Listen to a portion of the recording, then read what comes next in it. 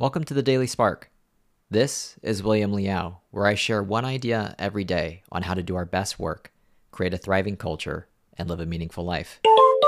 Your project runs into a roadblock that will result in significant delays. Maybe you tell yourself that you're the unluckiest person in the world. Or maybe you tell yourself that this is the perfect opportunity to learn. You receive a disappointing review for a product you're selling.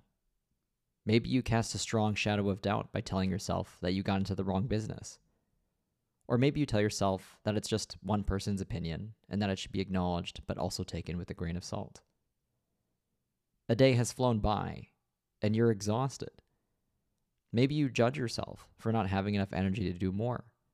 Or maybe you acknowledge that you need rest like any other human and resolve to rest instead of burning out. Much of the meaning you derive from life is based on the stories you tell yourself. And some stories are more kind and helpful than others.